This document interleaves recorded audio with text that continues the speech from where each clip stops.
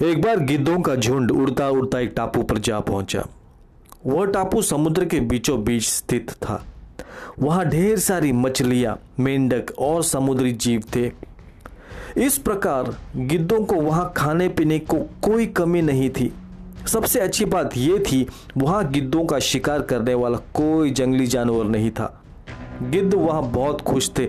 इतना आराम का जीवन उन्होंने पहले देखा नहीं था। उस झुंड में अधिकांश गिद्ध युवा थे। वे सोचने लगे कि अब जीवन भर इसी टापू पर रहना है, यहां से कहीं नहीं जाना, क्योंकि इतना आरामदायक जीवन कहीं नहीं मिलेगा। लेकिन उन सबके बीच में एक बूढ़ा गिद्ध भी था। वह जब युवा गिद्धों को देखता तब चिंता में पड़ जाता। वो सोचता कि यहाँ के आरामदायक जीवन का इन युवा गिद्धों पर क्या असर पड़ेगा। क्या ये वास्तविक जीवन का अर्थ समझ पाएंगे? यहाँ इनके सामने किसी प्रकार की चुनौती नहीं है। ऐसे में जब कभी मुसीबत इनके सामने आ गई तो ये कैसे उसका मुकाबला करेंगे? बहुत सोचने के बाद एक दिन बूढ़े गिद्ध ने सभी गिद्धों की सभा बुलाई। अपनी चिंता जताते हुए वो सबसे बोला, इस टापू में रहते हुए हमें बहुत दिन हो गए। मेरे विचार से हमें वापस उसी जंगल में चलना चाहिए। वहां से हम आए हैं। यहाँ हम बिना चुनौती का जीवन जी रहे हैं। ऐसे में हम कभी भी मुसीबत के लिए तैयार नहीं हो पाएंगे। युवा गिद्धों ने उसकी बात सुनकर भी अनसुनी कर दी। उन्हें लगा कि बढ़ती उम्र के असर से बूढ़ा गिद्ध सठिया गया है, इसलिए ऐसी बेकार की बातें कर रहा है। उन्होंने टापू की आराम की जिंदगी छोड़कर जाने से मना कर दिया।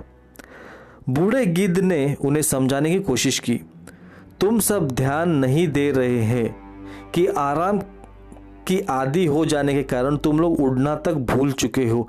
ऐसे में मुसीबत आई तो क्या करोगे? मेरी बात मानो, मेरे साथ चलो। लेकिन किसी ने बूढ़े गिद्ध की बात नहीं मानी। बूढ़ा गिद्ध अकेला ही वहां से चला गया। कुछ महीने बीते।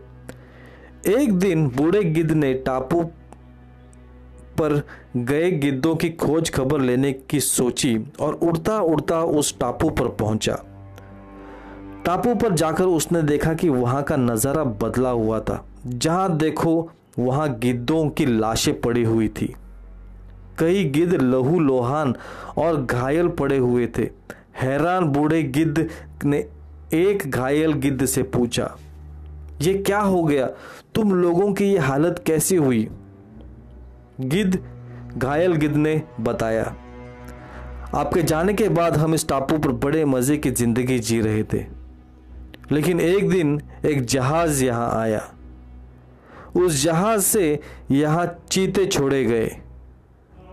शुरू में तो उन चीतों ने हमें कुछ नहीं किया, लेकिन कुछ दिनों बाद जब उन्हें अभ्यास हुआ कि हम उड़ना भूल चुके हैं, हमारे पंजे और नाखून इतने कमज़ोर पड़ गए हैं कि हम किसी पर हमला भी नहीं कर सकते और न ही अपना बचाव कर सकते हैं।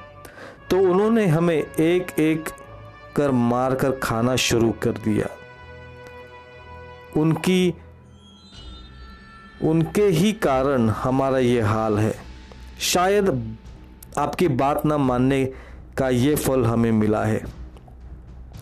दोस्तों, अक्सर कंफर्ट जोन में जाने के बाद उससे बाहर आ पाना मुश्किल होता है।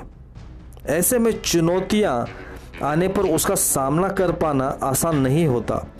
इसलिए कभी भी कंफर्ट जोन में जाकर खुश न हो जाए।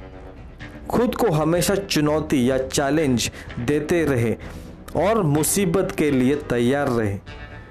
जब तक आप चुनौती का सामना करते रहेंगे, आगे बढ़ते रहेंगे। आशा करता हूँ कि आज की ये कहानी पसंद आई। यार कहानी पसंद आई तो प्लीज़ लाइक करके शेयर जरूर कीजिएगा। तब तक मैं मिलूंगा आपको नए एपिसोड में एक नई कहानी के साथ। तब तक के लिए मुझे इजाज़त दीजिए। मैं Satish Kumar signing out until we meet again. Thank you.